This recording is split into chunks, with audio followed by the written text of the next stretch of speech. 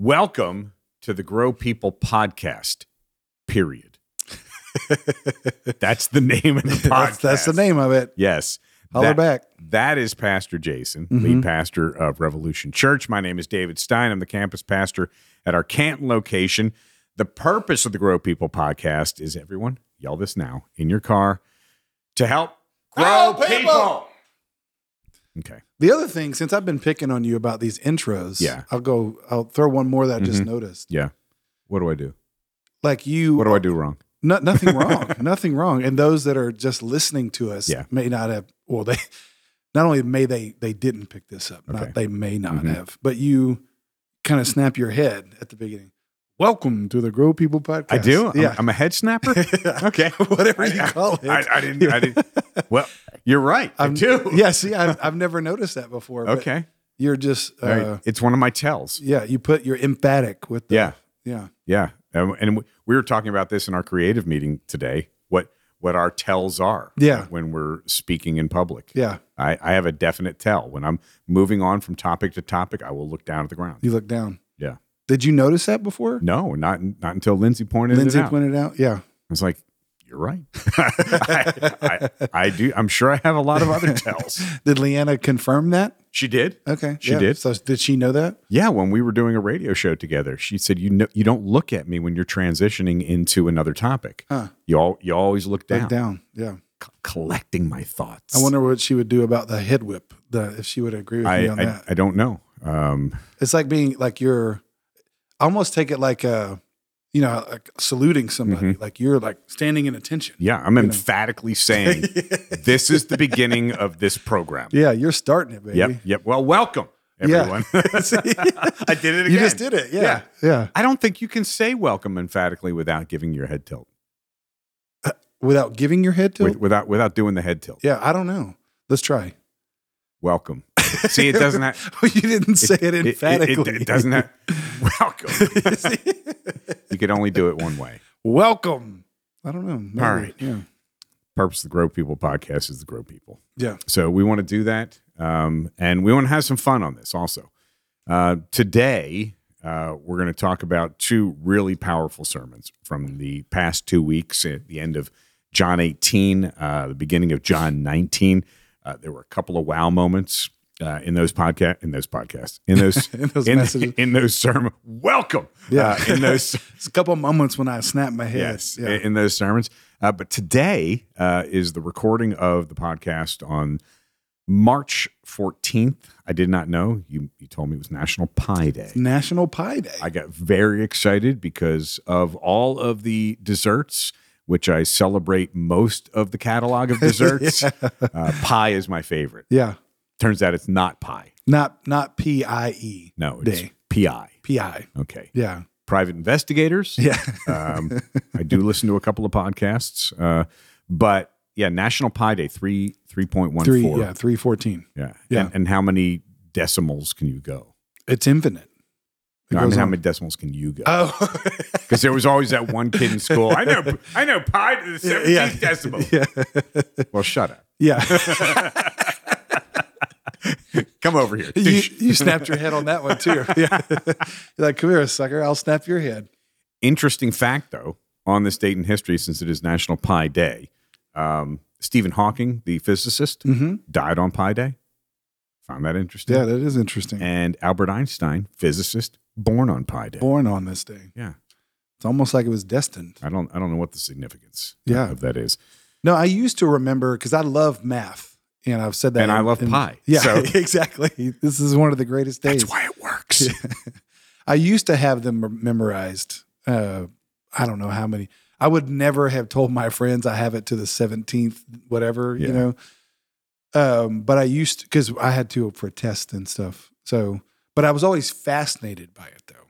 I will say that. Like fascinated by pie? Yes. Just the fact of, I don't know. And even before I knew God, I was fascinated with the precision of that, with the, like, I guess I should say I was fascinated with the point that it wasn't coincidental. Like that was, okay. You know, yes. No, I can see that. It's built in. Yeah. You know, so yeah, it always fascinated me. I can understand that.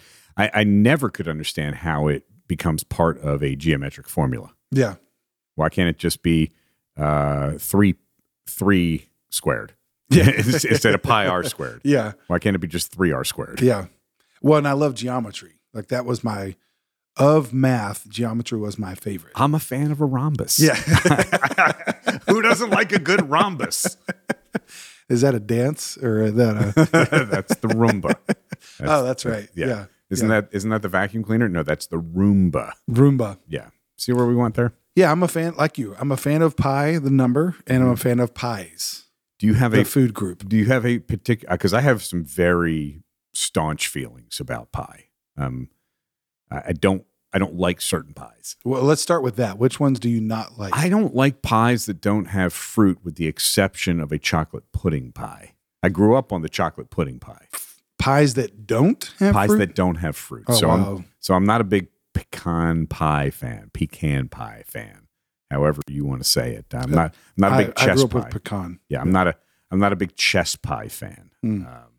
I judged a pie contest one time, and they were all of these weird pies with no fruit. Give me an apple pie. Give me a.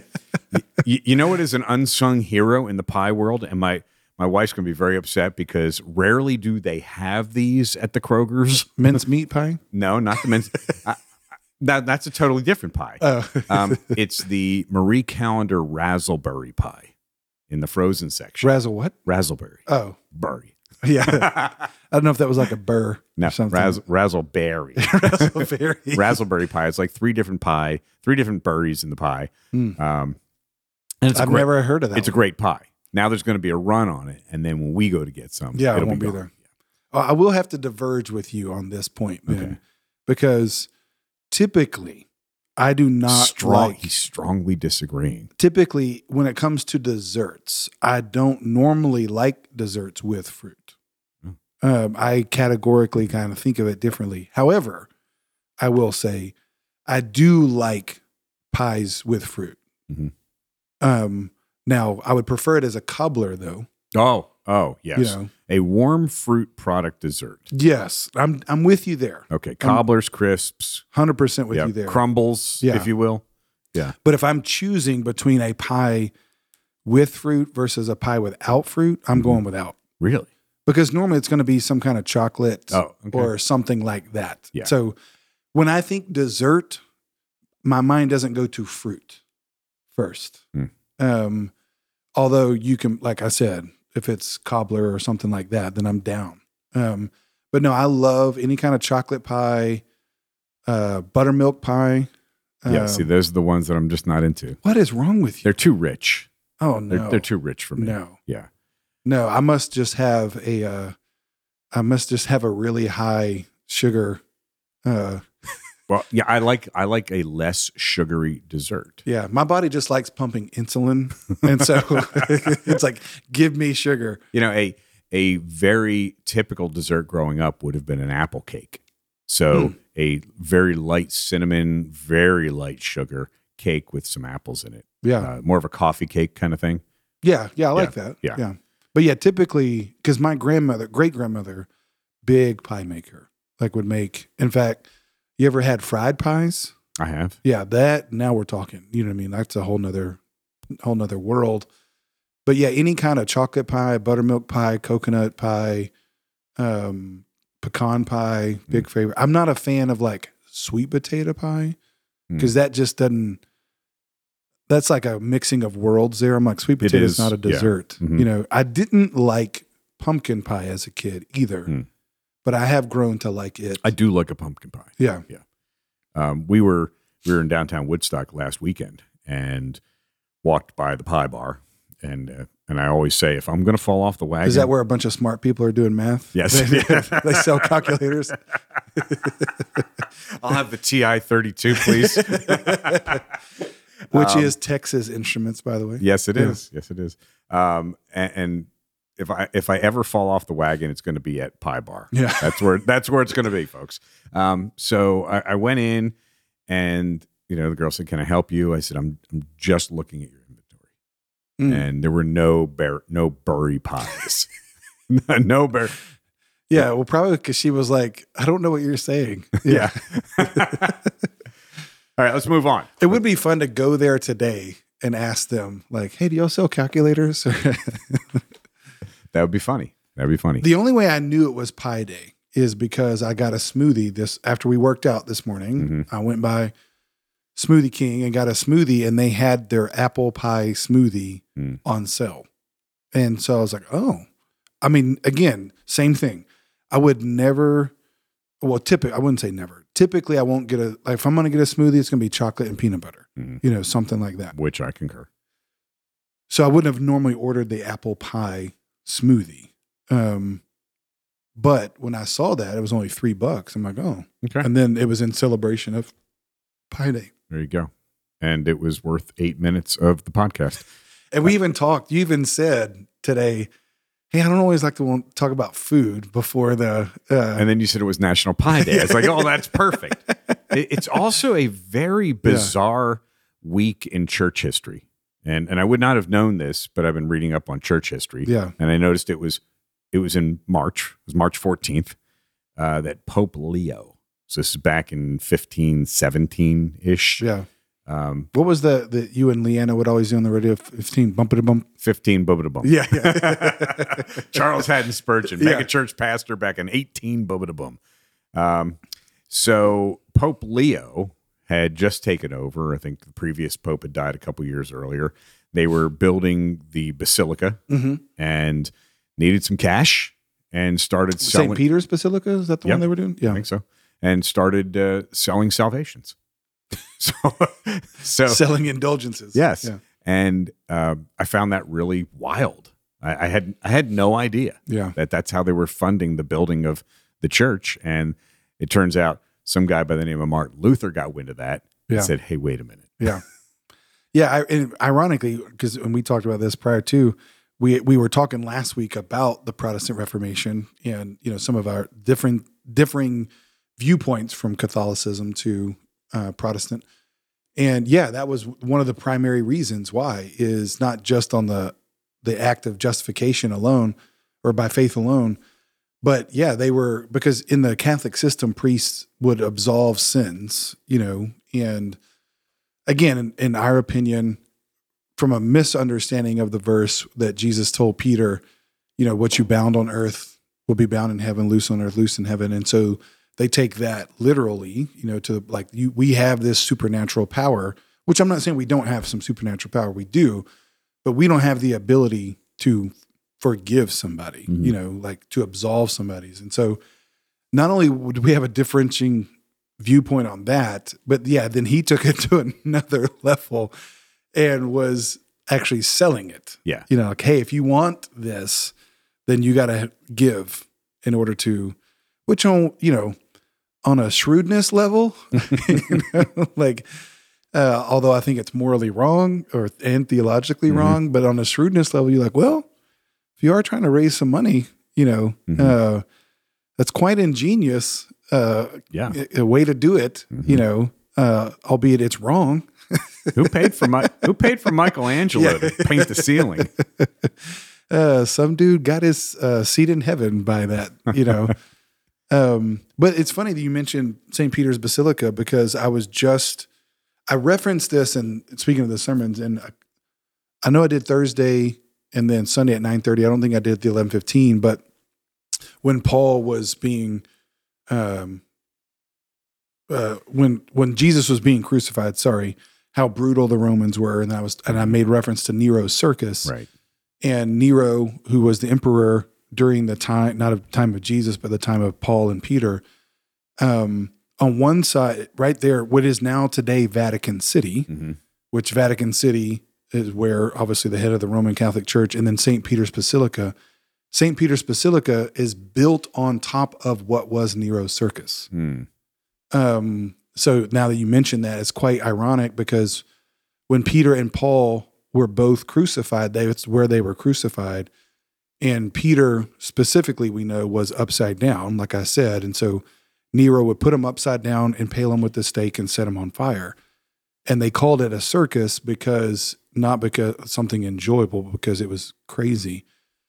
But now on that very spot, is the Vatican, and where St. Peter's Basilica, basically that's where it's believed beneath the church that Peter is buried. Mm. And so no one goes to, and in fact, I was listening to a pastor last week talk about, no one goes to Rome now and asks the question, show me Nero Circus. Right. They go and say, show me where Peter's buried. Show me where Paul's buried.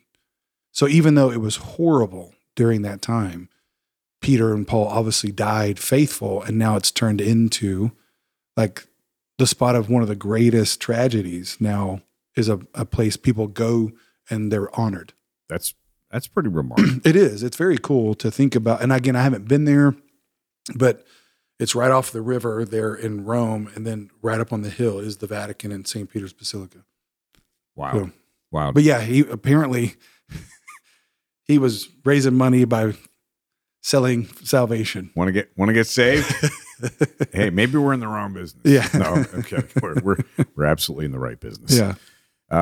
Okay. So the last couple of weekends, and there was a kind of a break in John as we went through the season of Abide, and then got back into going through the Gospel according to John. As you so aptly said, beginning this, it's a march to the cross. Yeah. Starting with John 18.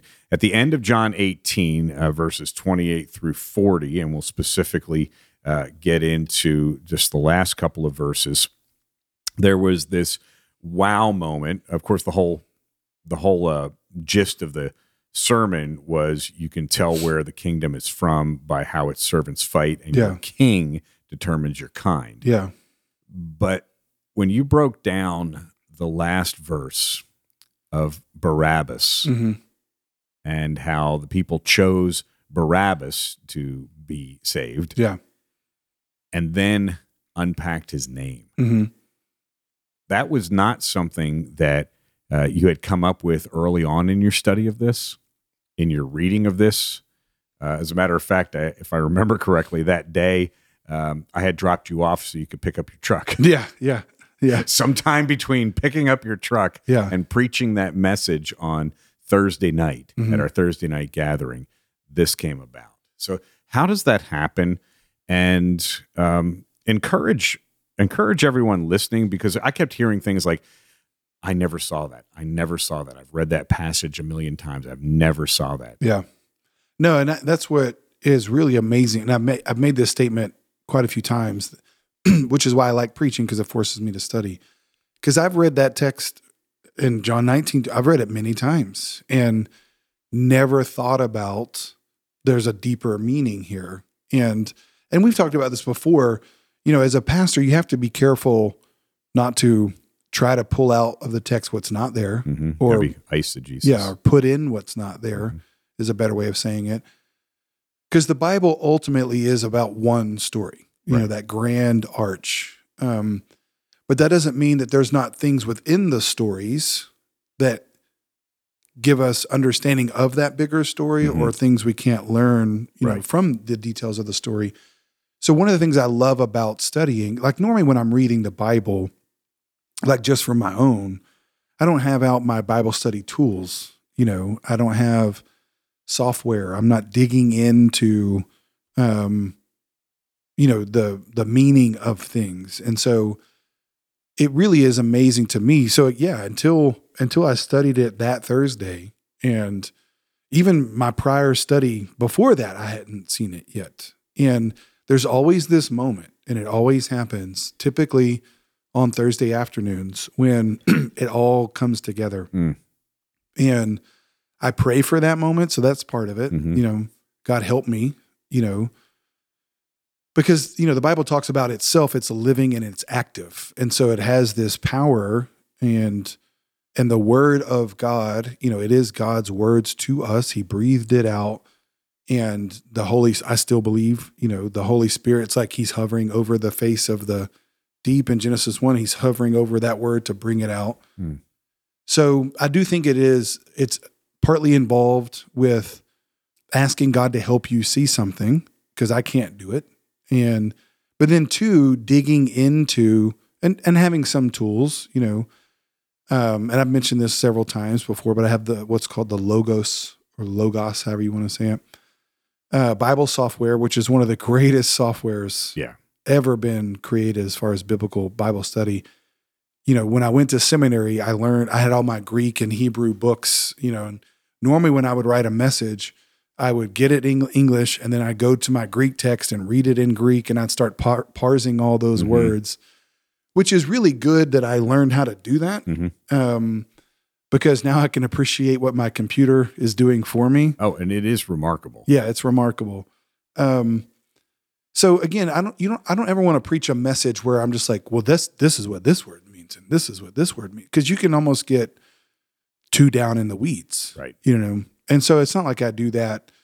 But as I'm reading something, a word will jump out to me, or a thought will jump out to me, which I believe is given by the Spirit, and then I'll like, oh, well, let me chase this rabbit. You know, let me see where this takes me. And sometimes it takes me nowhere. And that's when I pull back. I'm like, okay, nothing there, you know. But then when I saw that one specific, because again, there was this theme that was already developing right in the last part of 18 of Jesus talking about his kingdom. Well, if he's talking about his kingdom, then it naturally, just from deduction, you can think, well, if there's his, then there's somebody else's. You know, like his kingdom is not the only kingdom. Right. And so as I'm studying, I'm kind of like that thought's going through my mind. I'm kind of thinking about, okay, well, naturally, whose other kingdom is it? What's the devil's? You know, dark and light. You know, so I'm starting to think those kind of ways. And then I get to the end, and it just struck me that Pilate was trying to release Jesus, and he put before the Jewish people Jesus or Barabbas, who was a thief. And John tells you he's a thief, and they shout out, the text says, we want Barabbas. So that's when I thought, okay, I wonder if his name means anything. Like, is there anything here that might, you know, kind of tie back into this whole kingdom thing, duality that's been going? Because the Gospel of John, really, one of the main purposes, I mean, I've said this many times, John 20, verse 31 says what his purpose is to show Jesus. But all throughout the Gospel of John, there's this duality that keeps occurring. And that's one of John's purposes, is showing you there's Jesus and the anti-Jesus. You know, there's light and then there's dark. So I knew that duality, again, existed in John. And so then when I saw Barabbas and I looked up his meaning of his name, and then once like I said at church, once I saw it, I was like, oh my gosh.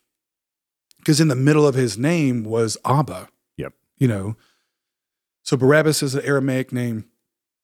Abba is the name of the Father, which is interesting. In fact, I heard Tim Keller talk about this, and he explained it in a way that I didn't think about. And this is another amazing, like I'd already heard that. So it's like the Spirit takes the word and your experiences and brings them all together in these moments, you know, and like he'll call to mind something. So there was a sermon I listened to, and Keller was talking about how the word Abba is the same in every language. Like every language has a version of that. In English, it's dada. Well, that's all that Abba is. It is basic syllables that a child would say, you know, and every language on the planet has that, because the child will say that's the first words almost always, dad, mom, something super basic, because they don't know how to put words together. Right. They don't have the cognitive functioning to do that. So when you think about it from that perspective, like Abba is just like dad, and it's just a baby saying what it knows to say in its limited capacity, but they know that person is there to take care of them, you know? So I had listened to that and I was like, oh, that's great. Here's his name. And then Barabbas means the son of the father, or the son of dad. And so when I see that, and then again, thinking of this whole theme of duality going throughout John and in John 18, then thinking about when Jesus said to the Jewish people in John 8, your father is the devil, you're doing his. And I was like, oh my gosh, of course they chose Barabbas. They chose the son of their father. Yeah. Their father was the devil, and that's the son they chose. Wow. And then you juxtapose that to the son of this father to the son of this father. So really, at the end of the day, there's two sons, there's two kingdoms, there's two fathers. You know, that's the only choice we have. And that's when the whole sermon, and again, it's not like every Thursday there's this Shekinah glory that's falling down into my office. But there's those moments where I just kind of like, oh, that's it. That's the whole sermon right there. Yeah. So it's not something, it's not there's not a diploma on the wall that gives you that. No. And again, that's where I would say what my degree did, and everybody can do this, is it gave me tools. Mm-hmm. And so what I was going to say before you said there's two key, there's the Spirit and then there's study, and I don't think those are mutually exclusive. Right. Because you do have people who kind of camp out in one of either side. You have we're talking about pi 3.14. You got super smart people that, and even within Christian circles, you have people that they're deep studiers. Mm-hmm. They study the Word of God, and historically, even like in the more Reformed tradition, you will have studiers, and they're kind of like skeptical of the Spirit. Then on the other side of the ditch, you will have people that are very Spirit oriented, very Spirit sensitive in a good way, but they just rely on experience and don't study. Mm-hmm. And as I've said many times, on either side of the road is a ditch. Yep. It's not grace or truth. Mm-hmm. It's not Spirit or study. It's both. So to your point, it is a supernatural. In fact, when this is probably 10 years ago now, maybe even longer, before we built, I know it was before we built our location in Canton, I had just gotten through studying, and I posted a tweet, and I said, just got through studying my sermon. It was like wrestling a 100-pound gorilla. And a buddy of mine that I went to school with, he was like, well, 100-pound gorilla's not that big. You can wrestle him just fine. I've never forgotten that, because I was trying to be serious, and then I thought about it, I was like, yeah, an 800-pound gorilla. Yeah, a 100-pound gorilla I could probably take, but an 800-pound gorilla. So that came to my mind as I was thinking about this. So yeah, my point is, you should study. I mean, Paul tells Timothy that, study to show yourself approved. So you should study, but with the recognition that the Spirit has to help you. Yeah, it is a supernatural thing that happens. Mm-hmm. And just because it's supernatural, it doesn't mean it supersedes natural. I can do natural things with supernatural help. I think that's the key. No, there was, if you're attending Thursday nights, that was one of those Thursday nights where there was an audible gasp. Yeah. And from you. From me. Yeah. I was like, whoa. Yeah. I didn't see that one coming. Yeah. And again, I didn't either. And it's comforting that, for you, it happens on Thursday afternoon, because on the occasional time that I do preach, and I'm very grateful for those opportunities, somebody will say invariably on Tuesday before the Thursday gathering, hey, you ready for Thursday? I'm like, nope. Yeah. I've been studying for 3 weeks. I'm not ready. Yeah. Because it hasn't come. Yeah. It hasn't clicked. There might be all of the technical things. Of course. But it's not like you just started studying. Yeah. Yeah. But it doesn't click until Tuesday afternoon. Yeah. And Wednesday morning. Yeah. At some point, it's like the Holy Spirit says, oh, that's how it all comes together. Totally. Well, and it's the same argument of quality versus quantity. Everybody wants quality. I don't think anybody, unless they just like McDonald's, you know what I mean? Or they just like some really bad shoe fly pie. They just like something. Yeah, shoe fly pie is bad. Everybody wants quality, but quality comes out of quantity. It's like, vacation with your family. There's the dude out there that's like, he just invests in like one high quality vacation and wonders why. We've all heard those stories of like, I paid for this, you're going to have fun, Mm-hmm. Well, quality only comes out of quantity. You got to do it more. And the more you're doing it and practice of doing it, then you'll have those quality moments. So the same with studying. Mm-hmm. Yeah. Like I study throughout the week, like for this weekend's message, I already have the text. I've already laid it out. I'm already starting to go through it. But I do that in more of a real kind of, and I have a system, a real kind of technical way of what I do to lay it out. And so I'm already working it. I'm already thinking about it, but then I'll start drilling down more and more. And then, then there's that moment where the Spirit opens my eyes to see something.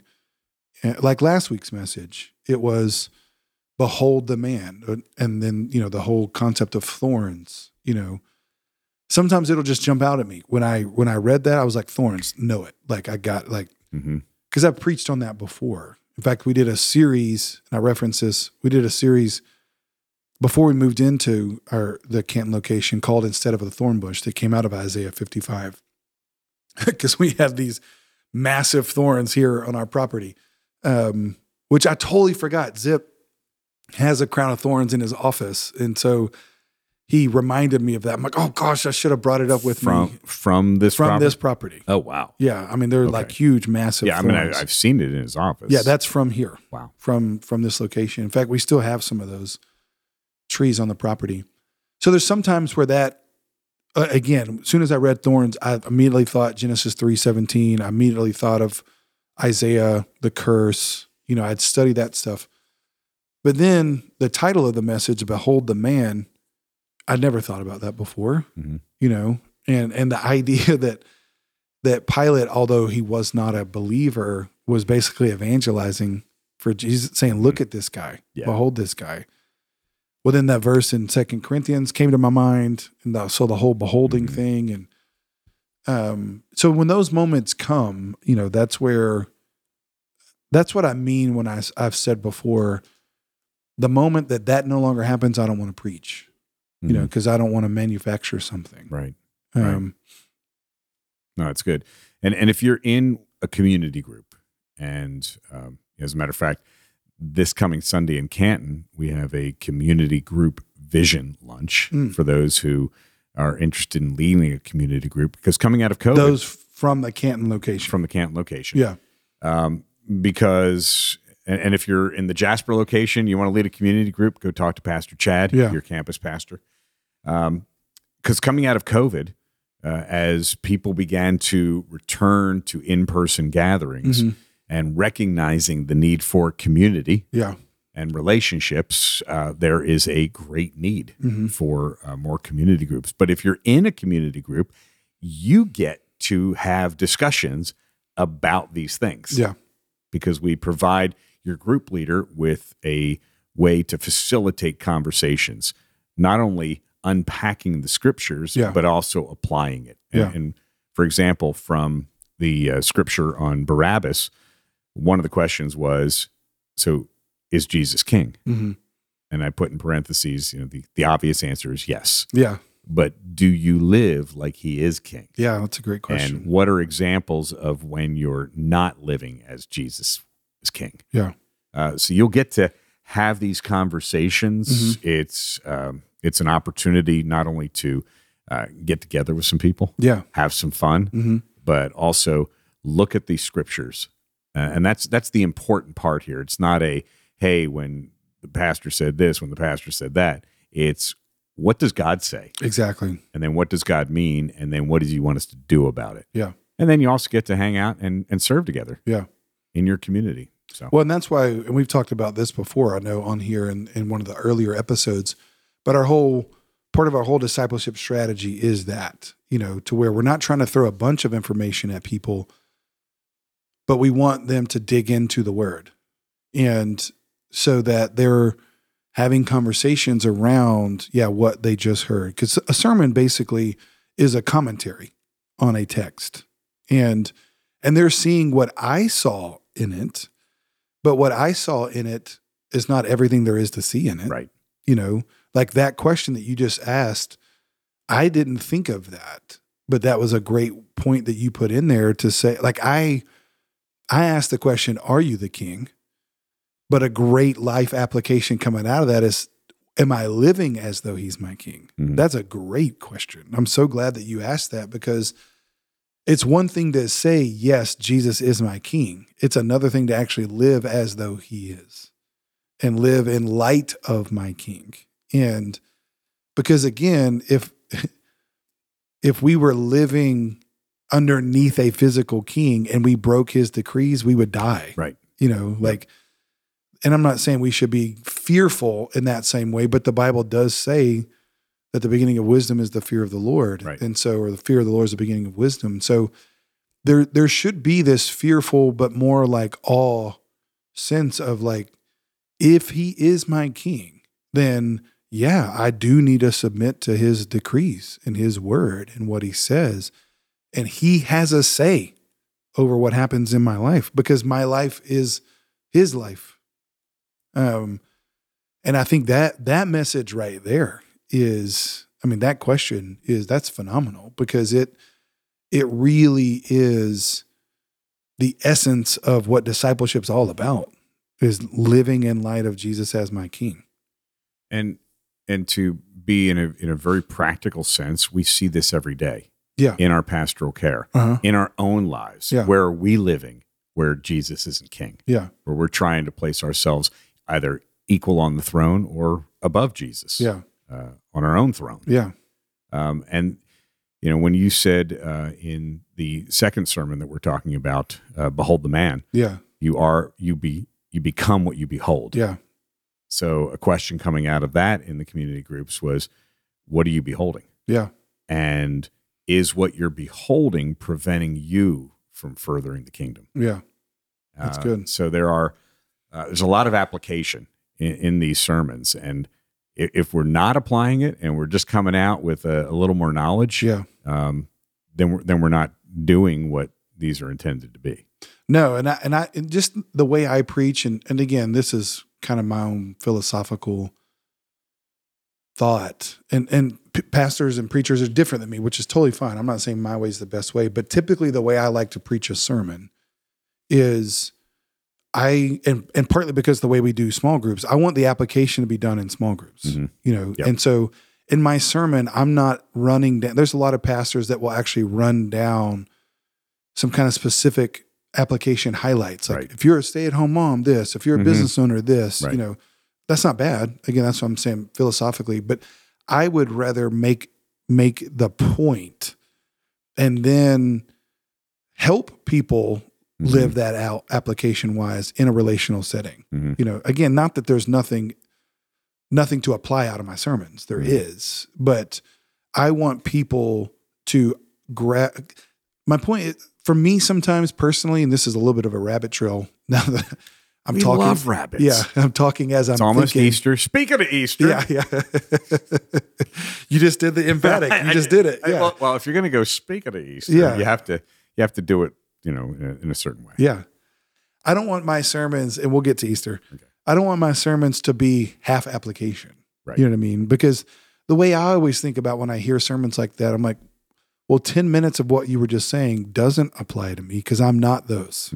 I'm not a plumber. I'm not a stay-at-home mom. I'm not that.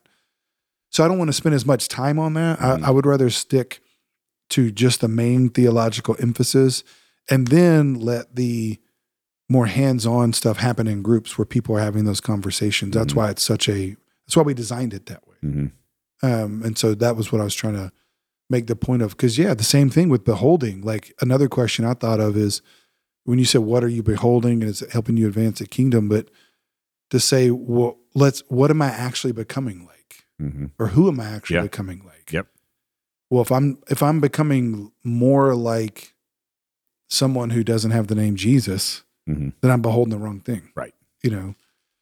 And that's a super like probing kind of diagnostic question that happens in a group that's awesome.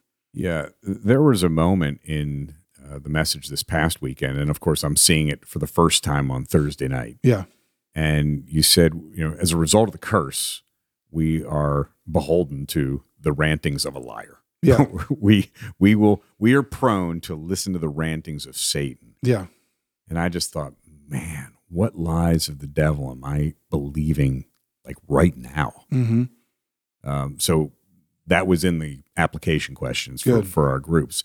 And what truths are you not believing? Yeah. And that's something that you have unpacked several times in sermons. But as you're sitting in the gathering as the church, sitting in the gatherings, let the Spirit move in your heart as you're hearing whoever is preaching unpack the scriptures, and say, okay, well, how does this apply? Mm-hmm. Yeah, and that's what I like I said, not that it's wrong for me to make some specific applications, but I would rather leave room for the Holy Spirit to do that because I do think there is like that point, of what we listen to. And yeah, am I listening to what he's saying over here? Why would I do that? He's a liar. But then there's the king over here who's saying this, he's saying the truth. Well, people know, that, or we want people to know that there is a truth and a lie. I think they know that, but I think that's where the Spirit cooperates with my words that are empowered by the Spirit and apply them to specific hearts. Because people will say, if I don't hear it every weekend, I definitely hear it every month at some point. Like, you were talking right to me. Like, well, how would I know that? Right. I mean, we had that happen this last weekend where a guy that recently has been baptized here, he's a small group leader now. His friend was here at the 9:30 in Canton, and I told a story about my upbringing, and it was very like I had no plan to say it. I didn't know I was going to say it. I made a joke about it because going to circuses and stuff, and he came up after. He's like, "I can't believe you said that," because he didn't even know his friend was going to be here. Then his friend showed up, and his friend, like, they were dealing with something that specifically I mentioned. And he was like, "Dude, that's crazy." I'm like, "I know that's crazy.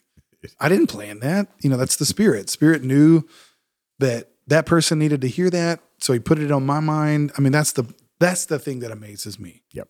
So now I'm like you, I'm getting all animated, and we should, when we're talking about the Word of God, we should be getting animated. Welcome to the Word of God. Yeah.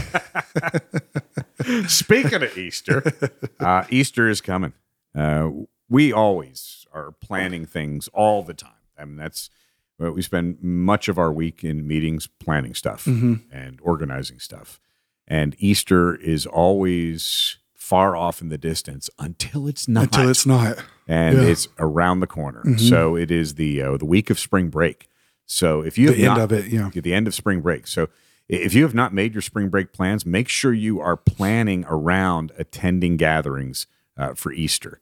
And here in Canton, we have our Thursday night gathering. Yep. Then we're going to have 2 on Saturday, 3 and 5. And you're not going to remember all this. It's on the website. It's on the app. Yep. And then 3 gatherings on Sunday morning, 8, 9:30, and 11:30. Yep. So if you normally attend the 9:30 or the 11:15, we are asking you to please leave your seats at those gatherings for guests.